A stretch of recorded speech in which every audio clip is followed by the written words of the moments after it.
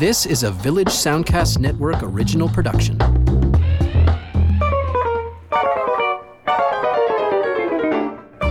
Welcome to Lends Me Your Ears. This is a film podcast where we see something new in cinemas or in streaming services and connect and compare it to older films, perhaps by the same filmmaker or films in the same genre. Sometimes we give love to the work of an actor or a screenwriter. My name is Karsten Knox. I'm a film writer and critic. I'm the host of The Knox Office on CBC Information Morning, and my blog is called Flaw in the Iris, and it can be found at halifaxbloggers.ca. And my name's Stephen Cook, and I'm a Halifax freelancer and film enthusiast. And on today's episode of Lends Me Your Ears, we are spinning the dial of destiny. This is the new Indiana Jones film, the fifth in the series, and we're taking a look at a few other adventure movies from days gone past. So thank you for tuning in to listen to us ramble on about film, and we're going to take you on an adventure. Do you want an adventure? We're going to take you there. Welcome to the jungle. And welcome back to Lends Me Your Ears on this adventure-filled episode as we take a look at the latest and last installment. Oh, so they say. According to Harrison Ford, he said it before, but he's saying it again. And at 80, 81, whatever he is now, I think it's time to take him at his word. Yes, the last go-around for Indiana Jones, daredevil archaeologist, and his last mission to find the Dial of Destiny. And I said it properly because I've been saying Dial of Density a whole lot. That seems a little unfair, but I think I got that from an episode of The Tick, or somebody had a date with density. That sounds like a Tick joke. Yeah. Pretty much. But it's been widely hyped. I feel like for the last couple of years we've just been hearing about this film and what they've been going through to put Harrison through his final action film pace. It's not that this is necessarily his final action film. Who knows what he could come up with in the next little while. He's been very busy on streaming and other places. So you never know. Don't count him out yet. But yeah, seriously. I mean, he got back to Han Solo. Yep. He got back to Rick Deckard. He's been doing these, revisiting his greatest hits and giving them a new chapter. And I'm actually mostly here for it. Though I got to say, and I don't know if I've said this on this show before, but his work on Shrinking, which is the Jason Segel show on Apple TV, is spectacular. If you're a Harrison Ford fan, check that out because he is so funny in that show.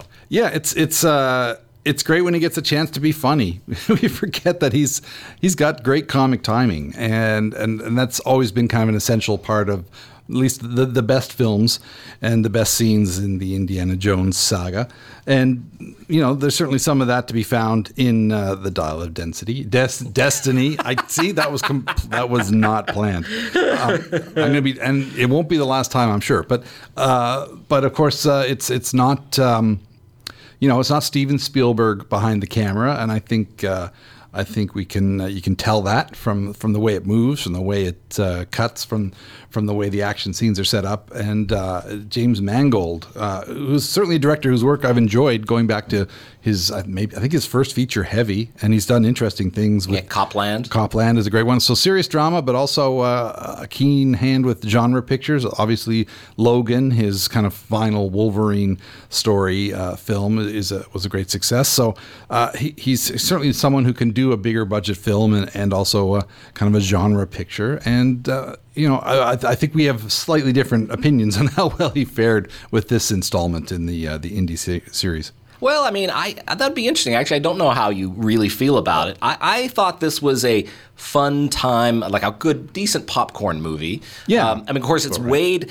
Every installment in this franchise, I feel like, is compared to the first, which is kind of, for me anyway, it's kind of impeachable. Like, you cannot get better than Raiders of the Lost Ark. It has held up as both an incredibly fun summer adventure movie, but also a film that is so well made that I think it can compare to any of Spielberg's, more serious films as well. And I air quotes, serious films.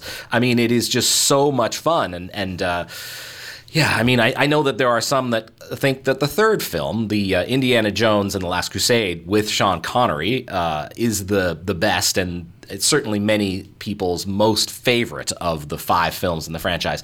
I beg to differ. I mean, I understand the appeal of Sean Connery. Of course, we've talked about him a lot on this podcast. A whole lot. He is amazing. But there was just something a little bit too, I guess, family friendly, or too just nudge nudge wink wink. Like there's kind of a silliness to it that and you know, I think you could say a lot about James Mangold. He's not a silly filmmaker. His films, he tends to the serious, and that is reflected in this film.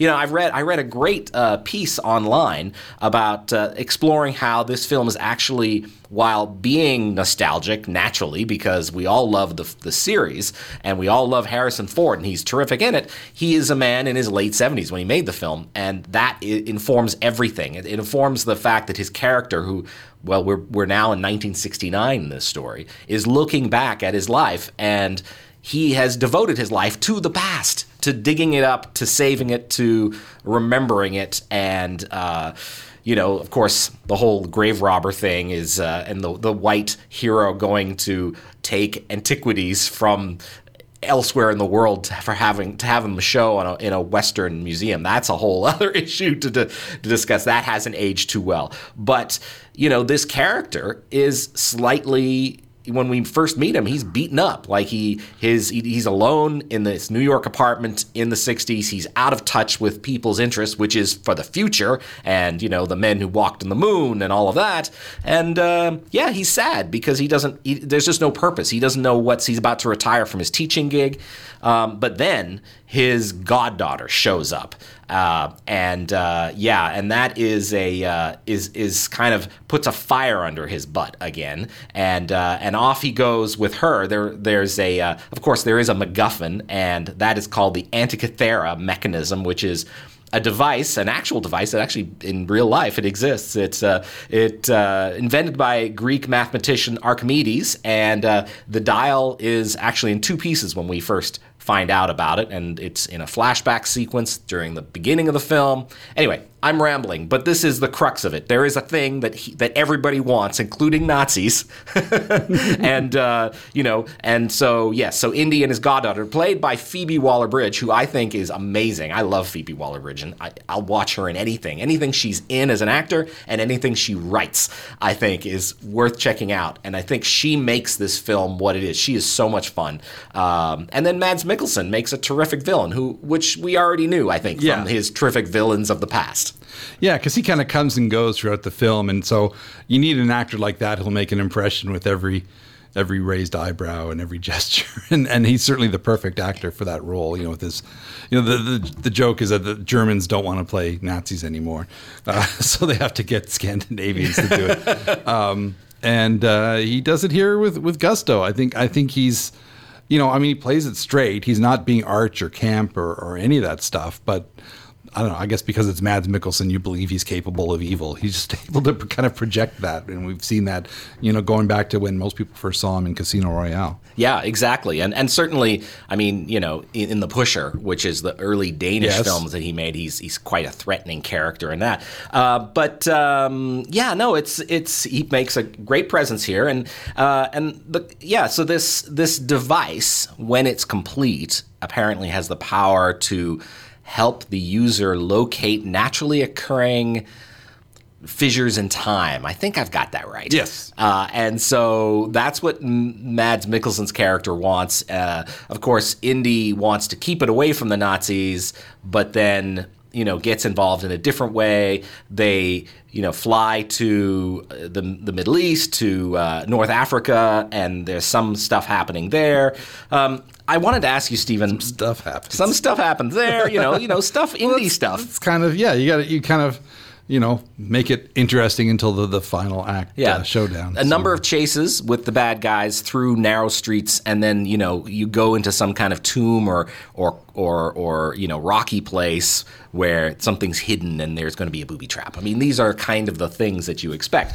And I quite like Boyd Holbrook as his flunky. He's got the crew cut, and the mustache, and he's very threatening. He kind of looks like a young Brad Pitt. Like I kept thinking, like when I first saw the trailer, I thought that's who it was. They de-aged Brad Pitt for this as well. But no, it's Boyd Holbrook, who's quite a good actor. Yeah. And this is a pretty meaty role for him. Yeah, and he plays an American Nazi, basically. Yes, exactly.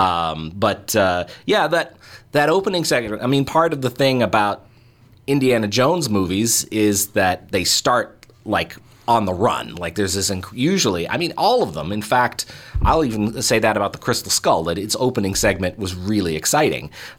This one, the problem I have with it, and this is going to reveal my bias against CGI generally, but I'm much more of a fan of what they do in, say, John Wick, where you get a lot of physical choreographed action rather than a lot of like ones and zeros.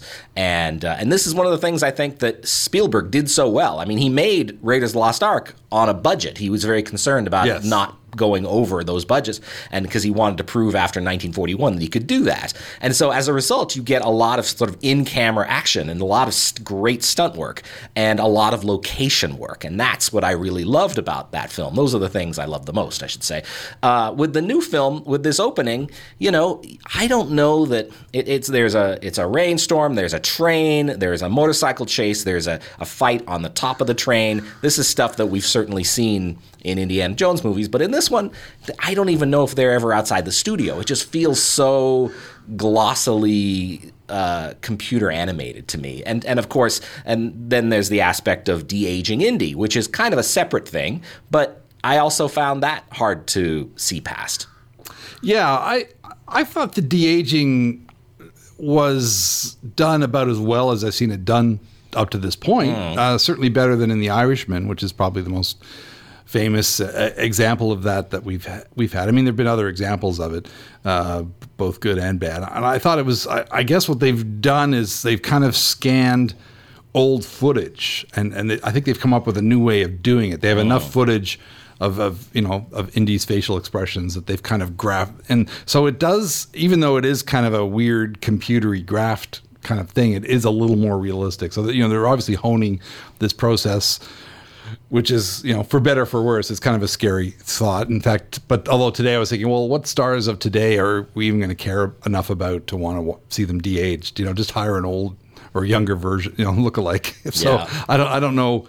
I don't know what other uses we'll have for this thing down the road. The star system has very much changed. Yeah, it's true. Like, I mean, do we need to see a de-aged Oscar Isaacs in 40 years? I don't know. But when you can just hire somebody who kind of looks like him to play his part in flashbacks or whatever. But, and there's scenes where the stuntman on the motorcycle is wearing a Harrison Ford mask, so which they've probably digitally messed around with as well. But some of that stuff, but it works in fits and starts. I thought some aspects of it were really effective, and other parts were painfully obvious, and so there's that disjointed nature of the effects, because of course they're farmed out to different places all around the world. So it's hard to get a consistent look or a consistent degree of execution, I guess. So you go from a pretty decent looking de-aged Indiana Jones in like the barn scene where the floor collapses or whatever when the bomb comes down, but then you get like that bad like phone game level animation of him running across the top of a train car, which everybody's pointed out, that shot should have been either just cut it or redo it, but because it's just so painfully obvious. And you see better work in video games. So once we get out of that, then the film, I think I'm a little more comfortable with where the film goes. But so it's kind of like it works about 75% of the time, but those remaining chunks of it were pretty jarring, I thought. Yeah, I'm with you there, though I would say the ratio is less than 75%. Okay. Well. And I mean, and I'm taken out of the film too often that way. Yeah. Now, of course, I've spoken often on this podcast about, I would prefer... I prefer miniatures and real, that kind of thing, even though I did kind of make fun of a movie on the last time we had our episode for the miniatures and the helicopters and on a train. Yeah, well, they were, heist. They looked like they were straight out of, one of the lower end Japanese monster movies. So I can see that. I found it kind of charming, but completely obviously fake. Like Thunderbirds level kind of effects in the middle of a pretty grim, gritty crime drama, which was just kind of weird.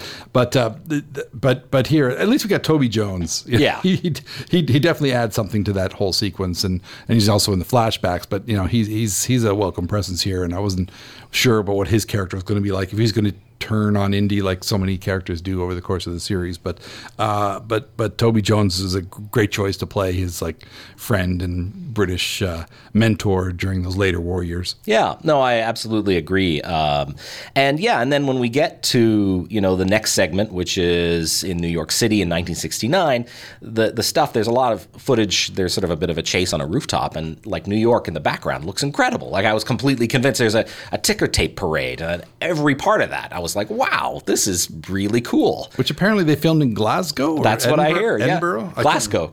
Yeah. Weird. Yeah, very strange. But I found that utterly convincing. All of that stuff was great. So, it isn't consistent. But, I mean, I think suspending your disbelief on a lot of this stuff really makes this work. And yeah, like I mentioned, the aspect of it being an escapist adventure collides with the aspect of it of an older Indy dealing with feeling irrelevant and the danger of nostalgia to a certain degree and wanting to embrace the present and do your best with what's happening right now. I was down with that. I think it's funny. We talk about how there's the experience of watching a film in the cinema, and then there's the experience of like digesting it later, and those two parts are both equally important to me in terms of like enjoying the film. And I think the amount that I've talked about Indiana Jones and the Dial of Destiny has helped me, even though I was fairly critical of it walking out of the film and when I wrote my review. I think I'm actually kind of more fond of it now, and to the point where I might want to go see it again with somebody who hasn't seen it, just to get a sense of what they think. It's great to see Harrison Ford so fit and engaged. Like you really do get a sense that he is embodying this character in a way maybe different than we've ever seen him do it before by virtue of his age. I think I get the impression, I've heard a couple of interviews with different people involved in the show and different creatives, Kathleen Kennedy and Frank Marshall. I think we're on the Empire Film Podcast talking about it. And they were talking about how, Harrison is very involved. He didn't just come in, pick up the script and go. They consulted with him about what he wanted to see for his character. They're all sort of keenly aware that this is very probably the very last time he'll put on the hat and pick up the whip. So, and apparently he was adamant about having the wear of the years show on him, and that be a central point in how Indy's portrayed, about thinking about the people that he's lost over the years and the prices that he's paid for his particular pursuit of adventure and I won't say treasure, but the pursuit of knowledge and the preservation of history and all that. Even though, as one supercut on YouTube points out, he's one of the world's worst archaeologists for all the ways that he's destroyed and mangled and treated artifacts over the years.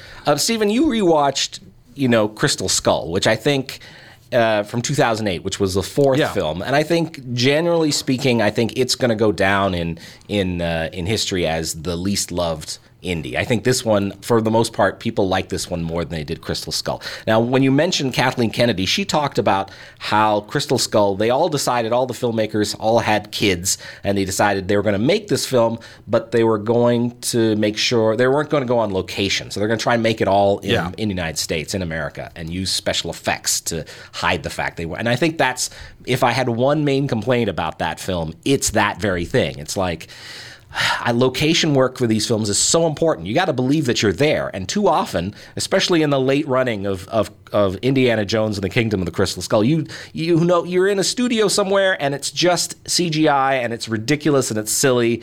And I was on board with some of the more, let's say, extraterrestrial aspects of the film. But I don't have a problem with that. Yeah, but it because it reminded me of Tintin, which we're going to talk about. But but it is just, I really felt like they over relied on special effects to the detriment of the film.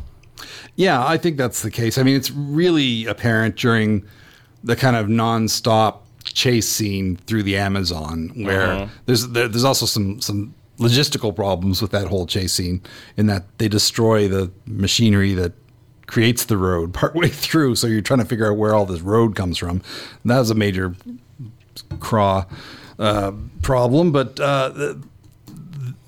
that's just this sort of endless jungle thing that they're trying to. It's almost like trying to recreate the speeder chase in Return of the Jedi or something like that, and it just goes on and on past the point of credulity. I don't know. I shouldn't bring the word credulity into it, considering some of the plot aspects of Dial of Destiny that we haven't really even gone into, but. Just pare it back. It didn't, just get them to the cliff and into the river and onto the, the big temple scene at the end. That really got stretched out too long, and maybe somebody could have told Steven Spielberg, like, okay, that, we get it, but for whatever reason, they just did this long, extended, probably storyboarded and carefully planned sequence, but it's so fake, especially when you bring in the monkeys and his son Mutt, may he rest in peace, swinging through the vines and all that kind of. It's like, you can push some things until they bend, but you really shouldn't push them until they break. And they broke quite a few times over the course of the film, I thought. Yeah, no, I agree. But I like the opening. A lot of people are like, oh, the fridge and the atomic blast. I'm like, actually, I thought that was pretty funny. Yeah, I love the fridge and the atomic blast and the creepy mannequins and all that stuff. And the idea of that these Russians have infiltrated American Army base security and all that stuff. And that stuff works. And Cate Blanchett is great. Mm-hmm. I mean, she is the saving grace of that film. Like, if it wasn't for her, it would be even more of a disappointment than it already is. And she's terrific from start to finish. And thank goodness for her. And, and also Karen Allen. We get Karen Allen back in the fold for that film. And then she's a welcome presence. She makes the most of what she's given to work with. But, yeah. the lack of real texture to a lot of it is a real problem. Especially when I also went back and rewatched Last Crusade, which I don't think I've seen since the 90s. I saw it when it came out in 70 millimeter at Park Lane, the last 70 millimeter film shown in Halifax before they mothballed the projectors for that format, and it was fantastic to see it, on that super huge, super clear format on film. But it opens with that great sequence in Monument Valley in Utah. Those great John Fordian locations, and it's kind of cool that. And then we get John Ford in The Fabelmans at the end of The Fabelmans, so there's that nice connection there. And River Phoenix, it's great to see him in that playing young Indy again. Yeah, that's an amazing opening. And then it cuts to the scene on the boat where they're on that freighter, and it's a great sequence. It's very simple. It's all on the boat. It's probably a set that's rocking back and forth, and they've got water and and explosions and stuff, and probably they're probably in the studio tank at one of the studios, but it works because it's all tactile and not digital, and it's a real physical kind of situation that is really deftly handled. And so going back and seeing that and then rewatching Crystal Skull, it was, it's like, oh, yeah, they could have been more of that. Yeah. So, all right. So just to say, I think you and we actually do see more or less eye to eye about Dial of Density, of Destiny. And, but I mean, if you were to rate the films, do you have a sense of your favorites or your least favorites? Last Crusade is probably my favorite of the bunch. I did not see the first two when they came out. I saw them later on video. And, as I said the last time we talked about these films, I found the first one kind of mechanical, kind of, like extremely well made. It's like this beautifully crafted kind of clockwork thing where you just kind of wind it up and watch it go. But I do feel that there wasn't a lot of I like the emotion and heart that Sean Connery and the relationship he has with his son brings to that third film. Even though there are other problems with that film, but I find they're pretty minor in comparison. Okay, and on this episode of Lends Me Your Ears, that's what it's called, we are talking adventure films springboarding off of Indiana Jones and the Dial of Destiny and the Indiana Jones series entirely. Now, we know the myth and the legend of this franchise is that George Lucas and Steven Spielberg loved the serials of their youth, these sort of low-budget adventure films of the 30s and 40s. We didn't go that far back, but we did go back to a film from 1964 called That Man from Rio. And this is a film you suggested, Stephen. I had no knowledge of it previously. Directed by Philip de Broca. And it stars John Paul Belmondo, who is an actor I basically associated with Breathless for the most part. Here he is a whole lot more animated. I was amazed by That Man from Rio, which is a film that it is a genuine adventure film. And it is so physical, the demands of this actor. I was so impressed with how much he has to do in terms of running, jumping, riding, flying, jumping out of planes. That's a lot. Like, he really does a lot. So John Paul Belmondo is Adrian. He's a friend of Agnes, or Agnes. This is a French film played by Françoise d'Orléac, and she is the daughter of a professor who was killed. They say he was poisoned. And so the professor was one of 3 explorers who came back from the Amazon each with little statues of inestimable value, relics of some lost civilization. So when we come into the story, one of the statues has been stolen from a collection in Paris, and then Agnes is abducted, presumably because she knows where the other statue her father had is hidden. And Belmondo's Adrian, he's a soldier and a friend of Agnes. Am I pronouncing that right? Agnes? Anyway, Agnes in French. Agnes. Yeah. He chases her to Rio. He gets on a plane somehow. He rescues her, and then he picks up a shoeshine kid who turns out to be kind of his own short round, at least for the middle act. Eventually, they shake the kid, and the plot continues pell-mell to Brasilia, which at the time, I guess, was just still under construction, and then into the jungle. This is a remarkably funny movie. Incredible locations in and around Rio and Brasilia in the 60s. Belmondo is impressively physical, as I mentioned. It's got a real James Bond vibe to it, except just a little less serious, you know? I loved all the scenes of him just like, and I guess he did a bunch of his own stunt work. I mean, this is a special film people should check out. Yeah, it's been restored, in the last 10 years or so. Cohen Media put it out on a Blu-ray. TCM have shown it. They'll probably show it again. I'm not sure what streaming platforms or services it might be on, but there are various ways you can find a copy of this film, and it's a lot of fun. And I remember watching it for the first time. I think Critics' Choice had a VHS copy. That's where I first saw this film. And shout out to Leanne Gillen. So yes, hey Leanne, and many years of watching and being kind and rewinding.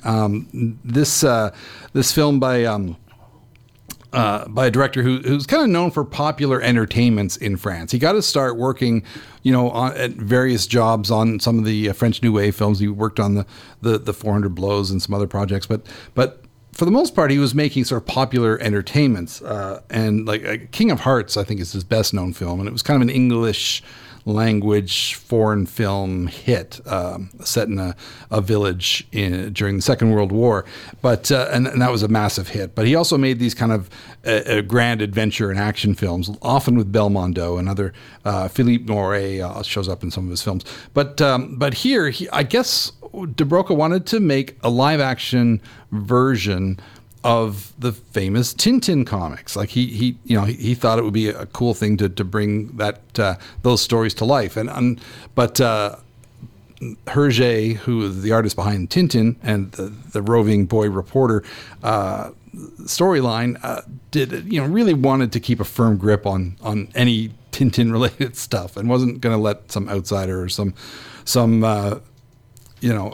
maverick filmmaker have his way with the character. And in fact, they were planning to make some live action Tintin movies, which they made 2 of them in the mid 60s. So basically, they took one of the Tintin books, The Broken Ear, and changed it just enough to get around the copyright issues. I think there probably were still some issues after the film came out because the storyline is very similar, involving a stolen artifact that was taken from an Amazon jungle tribe, and various parties are looking for these statuettes and the secrets that they contain. Now, they changed what the statuettes do or what they contain or what their secret is for the purposes of this story and for the purposes of copyright. But it's very similar. It does wind up with Tintin going, in a canoe down the Amazon, just like Belmondo's soldier does here, with chasing his damsel in distress and trying to get the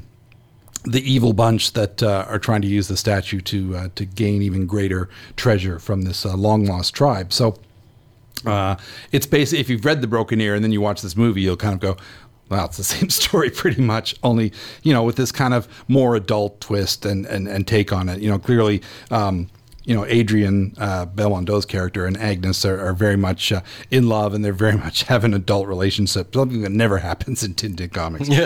But other aspects of it are kind of more cartoonish in a comic book kind of way. Yeah, it's a really fun film, and I gotta think that Spielberg had seen it, because there's a scene late in the running here that reminded me of the sort of room of the city map, whatever it was called, from Indiana Jones, right, Raiders Lost Ark, the Well of Souls or what have you. This is an ancestor of Indy. But you mentioned Tintin. I mean, Tintin is a cultural phenomenon. It never really happened in North America, and we've seen the comics developed. I mean, Spielberg himself, and along with Peter Jackson, made a feature film, an animated feature film of Tintin. I mean, I didn't love it as a Tintin fan. Yeah. I thought there were things to recommend it, but it felt like it was a removed from a lot of the things I really loved about Tintin, which was slapstick and silly humor, and of course, again, going back to international locations in the animated, animated way, you couldn't quite grasp the same thing. But there were, as you mentioned, some '60s Tintin films, and there's been animated versions of it. Of course, a series, and there was Lake of Sharks, which I guess is on Amazon Prime. Yeah, now. There's a bunch of interesting Tintin properties available through Amazon Prime. The Lake of Sharks, which was an original story written for the screen, and then they turned it into a book by using the cells from the production and or images from the film and sort of made a comic book out of it, which is how I first experienced it. It's a kind of a weird film because they bring in these two young this brother and sister character who are not canon in the Tintin universe, and they're also not drawn in the same manner, so they kind of stick out like a sore thumb. And they also throw in musical numbers which are really not needed. There's a love song to a donkey. So it's a weird. I mean, it should be seen if you're a fan, just for the novelty of it. And there was also, I think, the Prisoners of the Sun. They did an animated version of the whole Inca kind of storyline was turned into a film, and I believe that is also on Prime. I think it might just be in French with English subtitles. I'm not 100% sure, but when you just punch in Tintin on Prime, a bunch of things come up other than just the Nelvana produced TV series, which was done, I think, in the early 90s, which is quite well done and was very faithful to the books. Right. Okay, well, I mean, I still need to see those live-action Tintin films. They're pretty interesting because they do, like, some of the more adult material from the books does seep in. They kind of, tone things down for the animated series that was done for television, because Tintin's involved in, there's like opium smuggling and people get murdered and that kind of thing, and they really had to kind of lighten it up a little bit for the younger audience. Yeah. But the films are a little more adult. There's certainly some real world kind of fighting and danger and that kind of thing. And they just found actors that looked like the characters. Dressed them up in the appropriate costumes, and it's kind of weird seeing them in the real world. I watched The Golden Fleece this morning, and they're in Istanbul in Greece, and they're on real locations, real streets in Ankara and other places, and but looking very cartoony. It's like doing cosplay in the real world. It's a very unusual experience, but still kind of fun to watch. Yeah, and I would say that about the Spielberg film as well. It is also fun to watch, but it feels a little too different from my experience of the comics to really connect with me as a fan, I guess, is the way I felt about it when it came out. The funny thing, I rewatched it on Saturday, and it kind of highlighted some of the problems I had with it. Like, there's this need to have all these big action scenes in the film. So, there's this crazy chase after a falcon that's carrying these 3 parchments that they need to find the treasure, and this sort of crazy continuing shot kind of chase through this marketplace.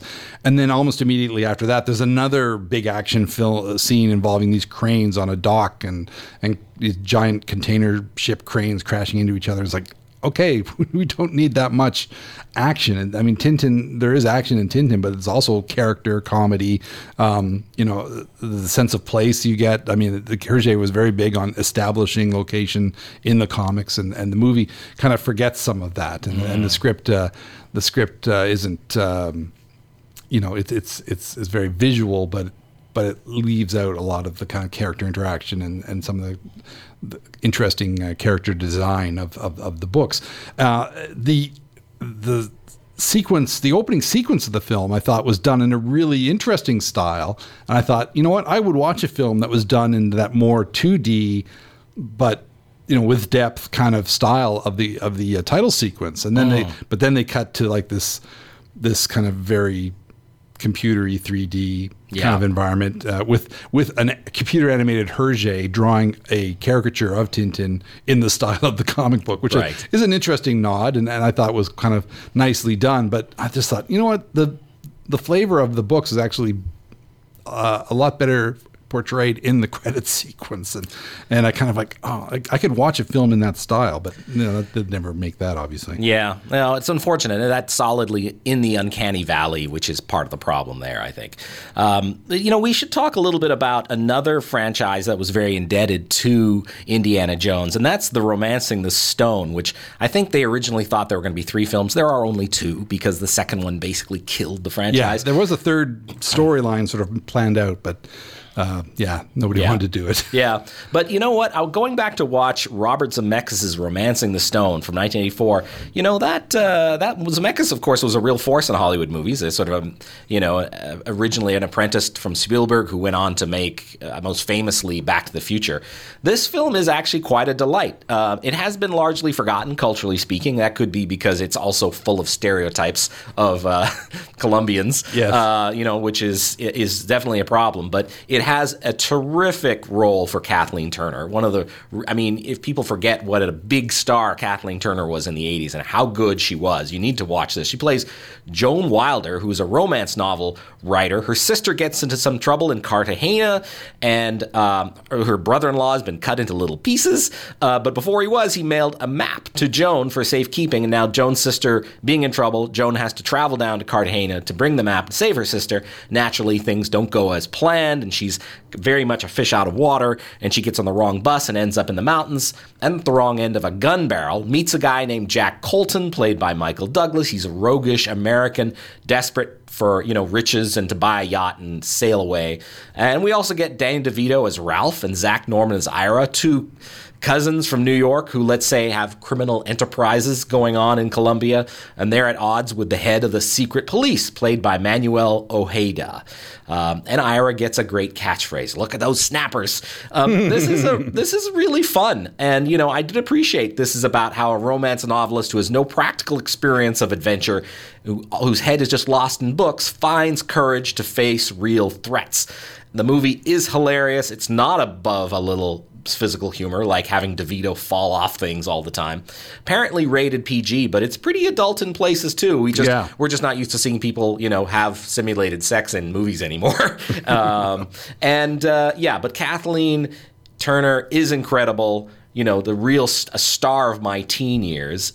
She could be glamorous, she could be awkward, and it's also not terribly culturally sensitive. Those are my takeaways, I think, of this film. Yeah, it's great. And I'd sort of forgotten how kind of nasty Danny DeVito's character Ralph is. For some reason I had it in my mind that they were kind of teaming up with him. But in fact, he's their nemesis throughout the entire film, trying to get to this jewel that's hidden in the jungle somewhere. So it's a great role for him, and he gets to be kind of nasty, but also has a lot of bad things befall him because of his own duplicitousness. And I just like that kind of counterbalance between him and the romantic leads. And it's funny that I was just thinking the other day, it's like, I could do some more Danny DeVito and things. And then, of course, I saw the trailer for the new Haunted Mansion and thought, well, maybe I need to rethink that. Yeah, and they did get together for a sequel in 1985, a year later. So they turned that around pretty quick. The Jewel of the Nile, which... I guess has a decent concept, but is not without all the fun of the first movie. It is, it's. I wouldn't necessarily recommend it. It just kind of falls apart by the second act. It just doesn't, and it has none of the. I guess all the fun that I really liked the first film, but it does have all the cultural stereotyping. Unfortunately, yeah, it's got a weird mock Nuremberg rally for I guess Arabs or something like that at the end of the film, which just seems to be A, poorly done, and B, in super bad taste. And just a lot of it left a bad taste in my mouth. Directed by Louis Teague this time around, who is probably best known for, I don't know, Cujo, maybe, the Stephen King adaptation. His career kind of goes into the toilet immediately after this film because it was not a hit. He'd come from the ranks of the Roger Corman film Sausage Factory, and that's kind of where he learned his skills. And I feel like that style of filmmaking, a very prosaic type of filmmaking, is what goes into the action scenes and the whole production, really. And from all reports, Kathleen Turner did not want to make this film. That's what I heard. Yeah. Was kind of held to the fire by some contractual obligations, and you get a sense of that over the course of the film. Yeah. And she's as game as she can be, but apparently it was not a pleasant experience for her. And I watched it out of curiosity, and I enjoyed it in fits and starts, but some of it really just goes off the map. Yeah, and it's funny. Despite that, she clearly enjoyed Douglas and DeVito because they made another movie together. It's not in this franchise, but War of the Roses, a very different kind of film for them to work together. Yeah, I haven't seen that since it came out. I should see how it aged. And welcome back to Lends Me Your Ears for another look at some interesting recent adventure films or films from our lifetime. It's funny, I was thinking about the Indiana Jones and the Dial of Destiny, and that it actually takes place during my lifetime, which is something I never thought the Indiana Jones saga would do. I mean, I was probably I think I'm two years old at the time of the events of the film, but at the same time, I was kind of thinking about, I'm on the planet when this is going on. I wasn't quite there, but I hear what you're saying. It is kind of weird to think that Indy is caught up with my life story in a way that that is kind of made the whole storyline about aging and getting older a little more poignant for me as I get into my twilight years, as it were. But of course, these kinds of films are always going to be popular on some level. And a recent film from last year that was a moderate hit, and I think was fairly well received by critics, got pretty decent reviews, and that's The Lost City. With America's sweetheart Sandra Bullock. She's back on the big screen as Loretta Sage. She's a writer of kind of cheesy romance novels. She has a past that is involved in archaeology and history, but there was more money to be made in books about heroines and heroes with ripped abs and all that long hair and all that kind of thing. So it's kind of making fun of those novels with Fabio on the cover and that thing. In this case, our Fabio, as they even call him in the film, is Channing Tatum as Alan. He's the cover model for her books and the kind of if not the inspiration, at least the visual inspiration for the hero of her books. And he's kind of a little self-deluded in that he kind of imagines himself as being like the hero in her books. And they wind up in a real life adventure when a kind of a mad megalomaniac played by Daniel Radcliffe, who's having a blast as Abigail Fairfax. Great name. Abigail, it can be masculine. As someone whose middle name is Allison, I kind of feel that. So, I don't know many male Abigails, but I'm sure they're out there. He basically kidnaps Loretta to take her to the jungle to help him decipher some clues to a huge treasure, so he can, surpass his much more successful brother, who's, I guess, a media mogul. And so that's basically the setup. He kidnaps Loretta, and Channing Tatum's Alan goes off to rescue her, and at one point enlists a kind of a robust, rugged problem solver played by Brad Pitt, who is basically a glorified cameo. But when he's on screen, the film is probably at its best. And so that's it. It's obviously not very loosely inspired by Romancing the Stone. It's basically the same setup as Romancing the Stone, and and sometimes it doesn't do so well with the comparison to a much more better known and more successful film. I enjoyed it.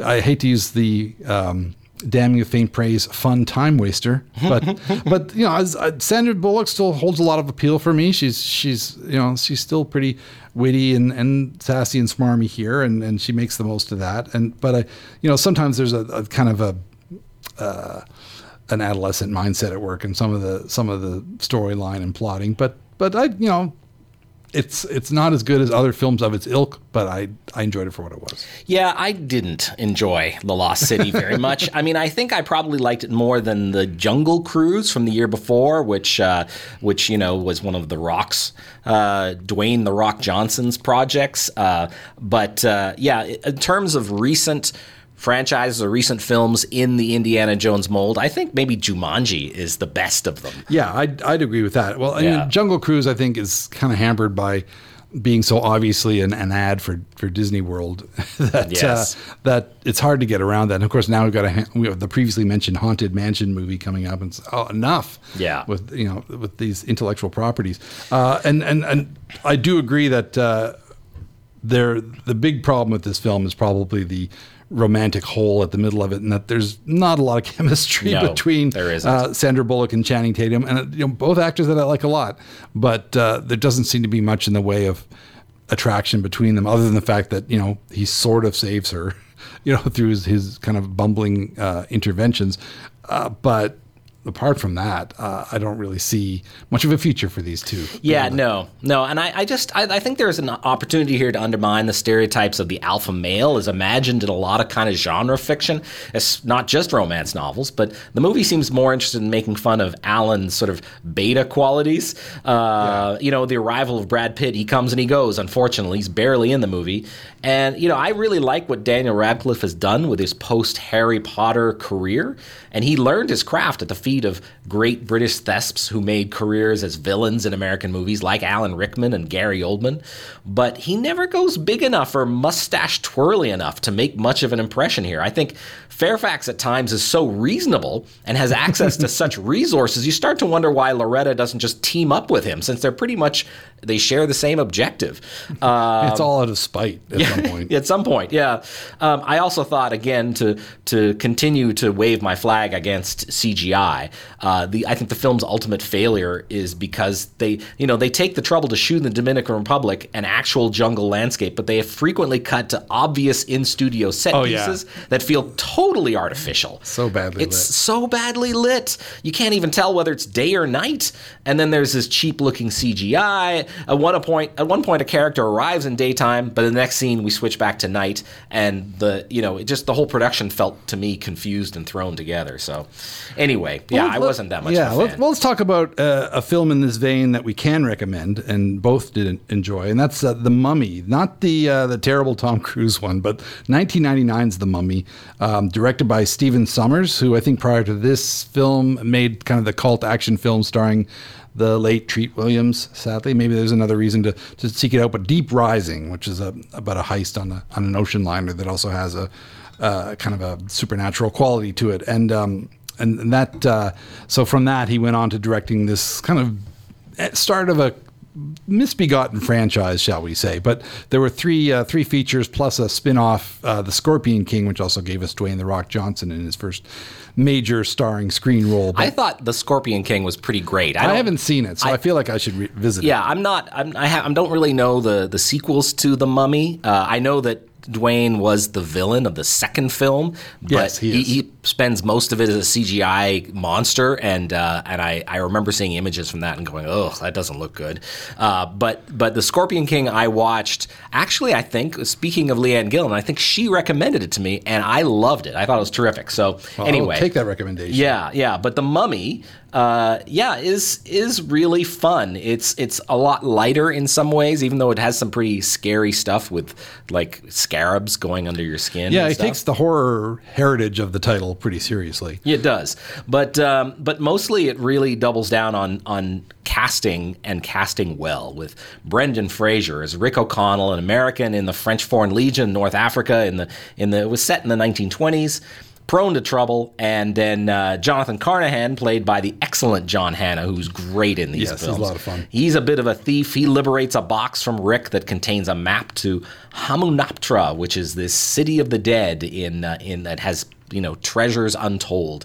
Then he consults with his sister, a librarian, Evelyn, played by Rachel Weisz, who is amazing, and they go looking for a golden book, apparently in a tomb in this fabled city. Of course, I mean, this is not to pick apart the plot issues, because these movies rarely make a lot of sense, but despite their obvious resources, her learned knowledge, and the fact they have the key and the map, why do they need to go and rescue Rick from the gallows? I mean, okay, so he's been there before, but they don't even know that. I don't know if I understood why they needed him, or why they couldn't just go themselves to find the city. Yeah, maybe there's a missing scene that explains that. Maybe they know they need it. Maybe they just need someone who's, capable with a gun and his hands. Because certainly Jonathan and Evelyn aren't capable of that. No, they aren't. But there's incredible chemistry. All three of them are really great together. And of course, there is tons of stuff that they have taken from Raiders of the Lost Ark. It is in some ways a bit of a cheap knockoff, and the computer effects have not aged well. I once again going to come down on the computer effects in this film, particularly cheap looking. Yes. But so much more of it, and now they're retro. Yeah, now they're retro. And the enthusiasm with which the filmmakers and the actors attack this work. The villain, played by Arnold Vosloo, is amazing. Imhotep. He is so scary and intense. I remember him from Hard Target. That's where I first saw him. He's great as a bad guy there. So he had a good run there as a bunch of bad guys. Indeed. Oh, and Kevin J. O'Connor as the sniveling Benny. He's also pretty great. I mean, there's the care to the characters here is so rich that you love spending time with them. And I think the film goes on a bit long, and there's other issues, but I think for the most part, The Mummy really holds up, and it's great to see now that Brendan Fraser is having his second act as a star. It's great fun to go back to watch some of his earlier work. Yeah, it's great to revisit this and kind of wonder now that what's in store for Brendan Fraser now that he's kind of safely ensconced back in the firmament. Maybe he'll make another one of these. Maybe they can get Rachel Weisz back. That would be great. Yeah, she's in the second one. The second one, I started watching it, and it was quickly diminishing returns for me. But I never saw the third one, which has Jet Li and Michelle Yeoh in it. So now I'm thinking, okay, I need to see The Mummy 3, which is obviously set in China, and The Scorpion King. So I guess I should really round out this franchise in my viewing experience. But yeah, I wonder if Rachel Weisz would come back. She I don't know if she just was done with this after two of them. Maybe the second one was not a great experience for her. She wanted to go on to bigger and more serious filmmaking or whatever. But it'd be great to see her back teamed up with Brendan Fraser in some regard, because they have the chemistry that's missing in The Lost City. They definitely seem to have it here. And that brings to an end another edition of Lends Me Your Ears. I hope you enjoyed hacking your way through the cinematic underbrush with the machete of myself and Karsten. I've never been called a machete before. I like that. Well, get on your motorbike and jump through the flames. And sorry, I've just going back to the character Machete. But Right. Yeah, that's also an adventure film in some regards. But that'd be a good topic for another show down the road. But I hope you enjoyed this look at these films and maybe saw some things that you might want to see. And if you're interested in getting back to us, we are, of course, on Twitter at Lends Me Your Ears, and we have a Facebook page where you can always inquire about the show and about the movies and that sort of thing. And of course, I'm on Twitter at NS_SCOOKE. And Karsten, you're on there as well. I am still for now, as long as Twitter is still around. I'm named after, you can find me named after my blog, Flaw in the Iris. Thanks to CKDU for the use of the facilities to record our voices every week, and to the Village Soundcast Network for giving us a home on the great wide World Wide Web. Thanks, and we'll see you next time. Lends Me Your Ears is hosted by Stephen Cook and Karsten Knox and is produced in Halifax, Nova Scotia at Village Sound for the Village Soundcast Network. All music courtesy of Gypsophilia. Send feedback to lensmeyourEarsPodcast@gmail.com. We'd love to hear from you. Thanks for listening. This was a Village Soundcast Network original production.